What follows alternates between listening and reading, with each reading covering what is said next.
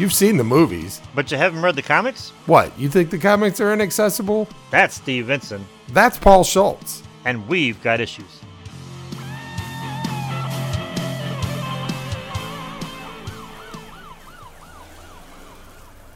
Rorschach's Journal, October 12th, 1985. Dog carcass in alley this morning. Tired tread on burst stomach. The city is afraid of me. I have seen its true face. The streets are extended gutters, and the gutters are full of blood. And when the drains are finally scab over, all the vermin will drown. The accumulated filth of all their sex and murder will foam up about their waists, and all the whores and politicians will look up and shout, "Save us!" And I'll look down and whisper, "No." They had a choice, all of them. You could have followed in the footsteps of good men, like my father or President Truman. Decent men who believed in a day's work for a day's pay. Instead, they followed the droppings of lechers and communists and didn't realize that the trail led over a precipice until it was too late. Don't tell me they didn't have a choice. Now the whole world stands on the brink, staring down into bloody hell. All those liberals and intellectuals and smooth talkers. And all of a sudden, nobody can think of anything to say.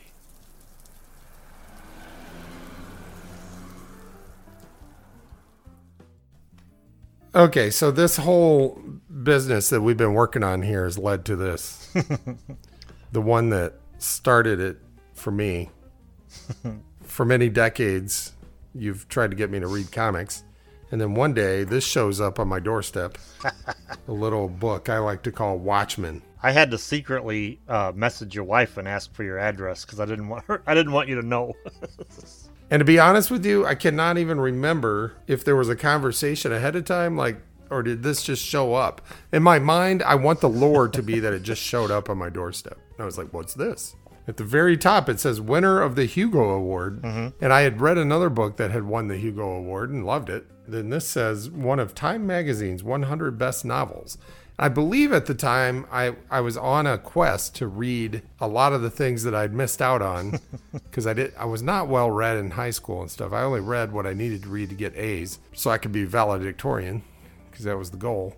And one of my friends who had majored in American literature gave me a list of, well, you got to read these things. And a lot of them were on the, Time Magazine's 100 best novels list. And then you sent me this and I was like, oh. Well, if this is on Time Magazine's 100 best novels, I guess I better read it. And it was that moment where I was like, I guess I like comics now. Anyway, so, this started it all and it's going to end it. This is part one of a two-part homage to Watchmen by Alan Moore and Dave Gibbons. Mm-hmm. And the art's great. The story's awesome. By now, I doubt, unless you've been living under a rock for the last 10 years, by now you've seen at least one adaptation of this novel, either a movie or a series. Yes. So you get the gist of the story. So we may not, in this episode, we may not get as much into, the details of the synopsis of the story. We'll give the general overview, but you all know the story, right? Right. I mean, the comedian, who's a masked hero, is killed. It opens with him being killed. Rorschach, who is one of the masked heroes who continues to be a masked hero, is trying to figure out what's going on. It's just like it can't be a coincidence that the comedian gets killed. Right. And he sets about trying to solve. So it's a great, one of the things that makes a good novel is it grabs you in the beginning. Yes. There's something that happens in the beginning and you go, okay, I get it. Comedian's killed. There are all these masked heroes. There's this guy who's very mysterious and feels like there's something bigger going on that he needs to figure out. Okay, I'm in. I'll go along for this ride, At its heart, Watchmen is a murder mystery. Yeah.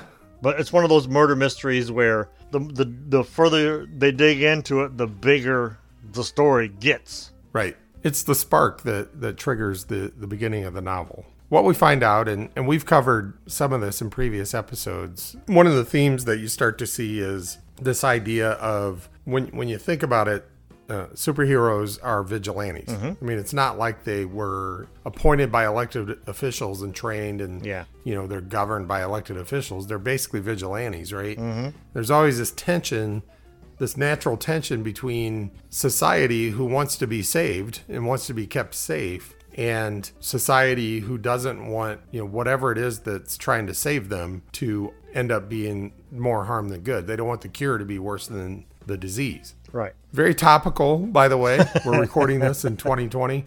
So there's this understandable natural tendency for there to be a tension between the two. This one's no different. So I'm not going to do a lot of backstory here, but the Watchmen is based on back in the early 20th century, there were some people who decided, and maybe they had some natural abilities, right. Maybe they had some unusual abilities, but they decided to put on costumes and fight crime. As often happens in comic universes, some things got out of hand, mistakes were made, and, society wanted to clamp down. So it was made illegal unless it could be put under the control of the government. Yes. So the comedian happens to be one of the superheroes who are one of the masked. I want to call them masked heroes. All of our other episodes, I want to call them superheroes because there's some kind of natural, either natural or there was a mutant ability or, they experienced some sort of moment bitten by a spider, whatever. But a lot of these guys were just regular people who decided, I want to do something about this. I see a lot like Rorschach, the opening, Rorschach's journal. He looks down and he sees all of these problems. He's like, I think I can help solve these problems. Masked heroes is a perfectly good definition of these characters. So yeah, back in one of the neat things about this is there's a backstory to the backstory, right? So there's in the early 20th century, they're, early to mid 20th century, they're outlawed. And then the government figures out a way to sort of control some of them. The comedian's one of the ones that decides to go ahead and allow the government to control him, but in a way that's collateral damage is not really seen as a bad thing. Right. In terms of the comedian. But then he gets murdered, or we suspect it's a murder in the very first few pages of the first issue. And of course, Rorschach, who operates by his own rules outside the law. He's a wild He's trying card. to figure out, is somebody killing masked heroes on purpose, or what exactly is going on? Then, of course, there's a big funeral, and the funeral scene is one of the iconic scenes in the movie. It's just pretty awesome. They do a really good job. The art is really cool. And we're introduced to Dr. Manhattan, and we get this whole history of the masked heroes. Dr. Manhattan's interesting because he's one of the ones who does have, a tremendous superpower. It's almost like he's almost like a godlike person. He's the game changer. He is, and he comes under the control of the government, and I use the word control loosely because for whatever reason, which we may find out later, he decides that he's going to serve the best interests of the United States in the 1960s. And the best interests of the United States of America in the 1960s, first of all, is to try to keep Kennedy from being assassinated, which he's unable to do. Right. Which really bumps him out. Yep. The other thing, though, is to win, in air quotes, the Vietnam War, which he's successful at. So you get, combined with all the other cool things about this story, you get this alternate history, which I love. I love alternate. Maybe that was one of the reasons you thought this would be a good one for me, because I've loved alternate history for a long time, That's honestly, that's probably what it was, because we've talked about that extensively. Yeah. So we're now in the 80s. We're in the mid 80s in a United States that did not lose the Vietnam War. And it's still fucked up. You and I did talk about that. We may have talked about it on one of our whiskey talking episodes where it's like Vietnam was destined to fuck us up no matter what, whether we won, didn't win, whatever. So we get in the second issue, we get the history of the masked heroes. Third issue, we get this weird, it's funny because This is a weird rapey sort of thing because Dr. Manhattan befriends the daughter of one of the old time heroes. And at the time that he befriends her, she's like 14 or 15. I think she's 16. She's 16 or 17, but that still doesn't matter. Well, he met her when she was 14 or 15. The moment that he makes out with her, I tried to do the math. When he first makes out with her, I think she's like 16. Yeah. And I'm like, but you do get this sense that when you can phase, he reminds me of Five in a way from the Umbrella Academy. Yeah. He can phase through time, he can phase through space, right? And when you can phase through time and space and you see the universe and time and everything is like this construct of nothing really matters. So yes, he's kind of amoral in that sense. Yet he still is loyal to the United States up until a point, right? But anyway, so he befriends this girl. Fortunately for us, by the time they're shacking up, she is of age. She's like 20 or 19 or 20 years old. She's old enough to keep it from being creepy. Of course, he makes it creepy because he has a lot of science-y things to do. And, those of you out there who have been married a while, you'll understand this from Dr. Manhattan, right? He's got work to do. He's got things to do. But his wife has certain needs, right? And maybe he feels like she may have certain fantasies. So he figures out a way. And I mean, if you can phase through time and space and you can do godlike things, why not take advantage of it? Get a little work done in the lab while you create, I don't know, multiple versions of yourself to go, be with your wife and take care of her needs in the bedroom. And, if you're thinking like a man, as it seems like this guy does fairly frequently, you would make multiple versions of yourself to go take care of your wife in the bedroom. And it gets real weird, and it freaks her out, and she leaves him. The man can see gluinos and tachyon particles, but he can't figure out women. Right? So what hope do we have? You might think I'm being gratuitous by describing the weird threesome where Dr. Manhattan makes two versions of himself to go sleep with his wife while he's doing work in the lab. I'm not being gratuitous. It's an important pivotal point in the story because she leaves him. And when she leaves him, like right at the same time, he has to go do an interview on this show where it's revealed that he may be causing cancer for people that he's close to. It's kind of an ambush when he goes onto this talk show. But between her leaving her and him getting ambushed on this talk show, he just kind of freaks out and transports himself to Mars. People on Earth don't necessarily know he went to Mars. They just think he disappeared. And because he disappeared, he was even more than nuclear weapons because once we got nuclear weapons, Russia got nuclear weapons. Soviet Union got nuclear weapons, right? So there was like this balance of power. Dr. Manhattan made it so that the United States had ultimate power because it didn't matter if you shot nuclear weapons. He could stop your nuclear weapons and like sling some back at you, right? He was the nuclear deterrent. Yeah, he was the nuclear deterrent and the not mutually assured destruction, but unilaterally assured destruction. But he left. Yep. And when he left, the Soviets invade Afghanistan, and there's this whole wonderful side story. It's not, it's almost like hard to tell the difference between a side story and a mainstream story, but there's this newsstand that's kind of like, if Rorschach is sort of like the Greek chorus, he's a character in the story, so he does things to move the plot forward. Mm-hmm. Like the Greek chorus doesn't. Like the classical Greek chorus doesn't do anything to move the story forward. But Rorschach with his journal kind of serves a little bit as the Greek chorus. But I think truly the Greek chorus is probably the newsstand vendor. The guy selling the newspapers, right? So he's the guy that gives you the overarching context of the story. And with his little buddy sitting there reading the comic book, what's it called? Black Freighter? Yeah, so his little buddy's sitting there reading the Black Freighter comic book, right? And the newsstand guy is like giving you the broader context of what's going on in the world, while the little guy's reading the Black Freighter. So what I love, again, one of Time Magazine's 100 best novels. And the brilliance of how they use the news vendor as sort of the Greek chorus that gives you the broader context of everything that's going on. So it's not just about Rorschach. It's not just about the comedian getting killed.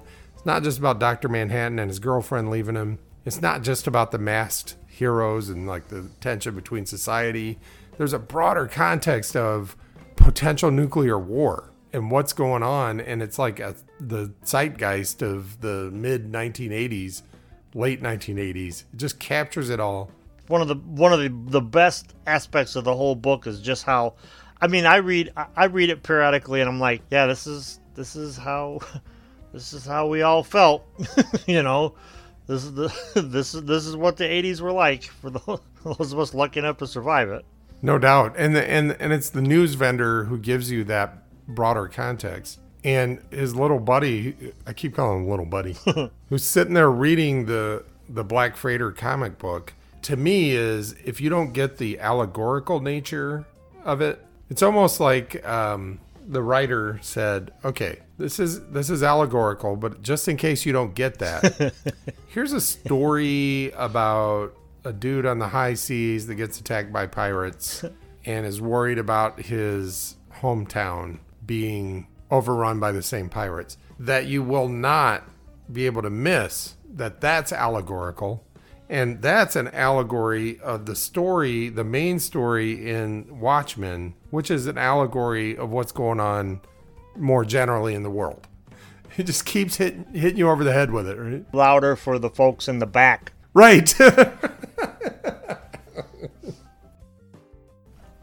I can't move on without mentioning this, because when I got to this point in the comic, I was sitting in the lounge with my family, and I said, oh, by the way, I said, in case you guys ever wonder what I look like when I go to the bathroom and I sit down on the toilet and realize I forgot my phone,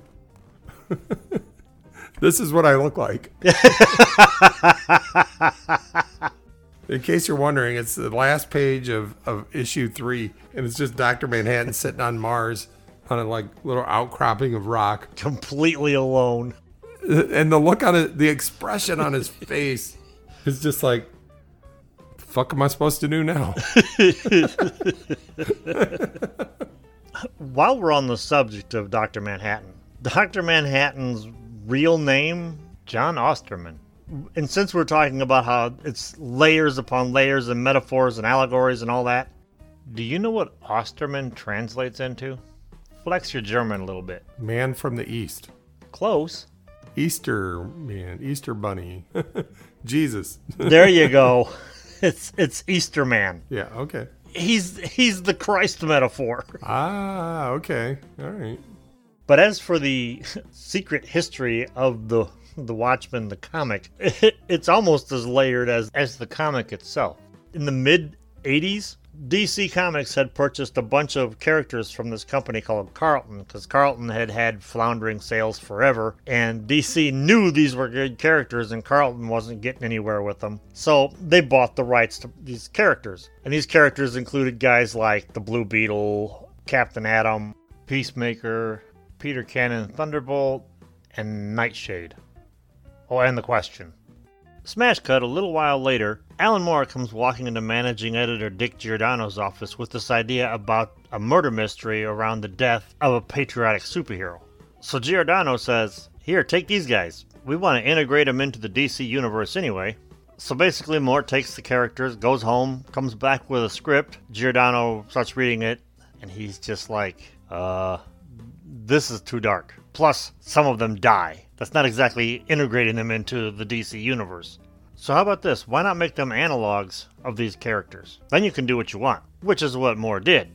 So Peacemaker became the comedian, Captain Atom became Dr. Manhattan, Blue Beetle became Night Owl, Peter Cannon Thunderbolt became Ozymandias, The Question became Rorschach, Nightshade sort of became Silk Spectre, even though she was more based on this obscure character called Phantom Lady. Now, this is the part that not a lot of people outside of comic book readers know. The deal was between Moore and DC that once Watchmen was out of publication, after a certain amount of time, the copyrights would fall back into their hands so they could do what they want with them from there. The problem is, Watchmen was a victim of its own success. It sold so well that DC had to figure out how to keep it out of Moore's hands, and the trade paperback was born. And to this day, the Watchmen trade paperback has never been out of print. And I can't help but wonder what he would have done with this universe beyond Watchmen, because he put an insane amount of detail into the universe. So yeah, Watchmen has layers. One of the things I love about 5 is it does have this moment where we see Rorschach from the very beginning, and having read this a few times now, I recognize him. You know, he's in several scenes from the very beginning. He's what we call an Easter egg. Yeah, yeah. Through the story. So he gets a note from the person who we realize used to be their arch enemy. And it's funny, when the first time I read this, I was like, I want to see the issues that came before this. And it's like, well, there weren't any. This is the beginning. You're getting in on the ground floor. It's like, no, but there's this whole backstory. And I'm like, well, no, yeah, there is, but it's all implied, and there wasn't, it wasn't told in detail. You just have to, infer. And we may have had it not sold so well. So he gets a note to come see this guy who used to be one of their arch enemies, who's since retired. And he goes into an alley to get his stuff.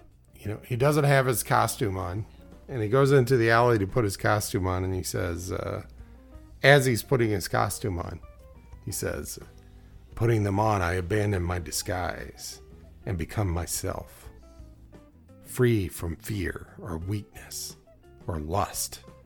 My coat, my shoes, my spotless gloves, my face." Which, that just goes back to that whole theme. I mean, that's another theme that we've talked about, which is the superheroes or the masked heroes or whatever. It's not like they're disguising themselves when they put on the mask. They're becoming themselves when they put on the mask. Yes. Their disguise is when they take the mask off. Yes. So turns out that it was a trap. And when he shows up at their arch enemy's place, the arch enemy, let's just say he's a little thing I like to call dead. And the cops descend upon the apartment and they trap Rorschach. Rorschach gets arrested, and the entire 6th chapter, we find out Rorschach's origin story, which is one of the darkest origin stories. I mean, you might think Batman, Bruce Wayne, who basically led a charmed life up until his parents got murdered in front of him, and then he inherited their fortune. But he was mad, understandably angry, Bruce Wayne was, about his parents being murdered. But, I'm not saying the money makes the pain go away, but, Rorschach had a much more dark origin story. Let's just say he's not a model prisoner, but everybody's interested in what makes him tick. So they put one of their best shrinks on it. Don't forget, Rorschach isn't trapped in prison with all of them. They're trapped in prison with him. Dum, dum, dum. The following is from the notes of Dr. Malcolm Long in October of 1985. Walked home along 40th Street. A black man tried to sell me a Rolex watch. When I kept walking, he started shouting, "Negro! Hey, Negro!" Only he didn't say Negro. I ain't saying the word. I ain't saying the N-word. Dr. Malcolm Long, by the way, is a black man. Ignored him, bought paper. Russians claim that fighting spilling into Pakistan was accidental. Nixon says U.S. will meet continued Soviet aggression with maximum force. Inside, article on nuclear alert procedure. It says that any dead family members should be wrapped in plastic garbage sacks and placed outside for collection. Home. Gloria reminded me that Randy and Diana were coming tonight. Looked cross when I confessed I'd forgotten. We dressed for dinner in silence. Dinner didn't go very well. Diana remembered that their babysitter had to be home earlier, and they left soon after dinner. Gloria went into the bedroom. I followed her. She walked out again into the hall. I sat on the bed. She came in wearing her coat, subjected me to a lot of crude sexual insults, went out. The front door slammed. Why do we argue? Life is so fragile. A successful virus clinging to a speck of mud, suspended in endless nothing. Next week, I could be putting her into a garbage sack, placing her outside for collection. I sat on the bed. I looked at the Rorschach blot. I tried to pretend it looked like a spreading tree or shadows pooled beneath it, but it didn't. It looked more like a dead cat I'd once found. The fat, glistening grubs writhing blindly, squirming, frantically tunneling away from the light. But even that is avoiding the real horror. The horror is this. In the end, it is simply a picture of empty, meaningless blackness. We are alone. There is nothing else. And if you gaze into the abyss gazes also into you.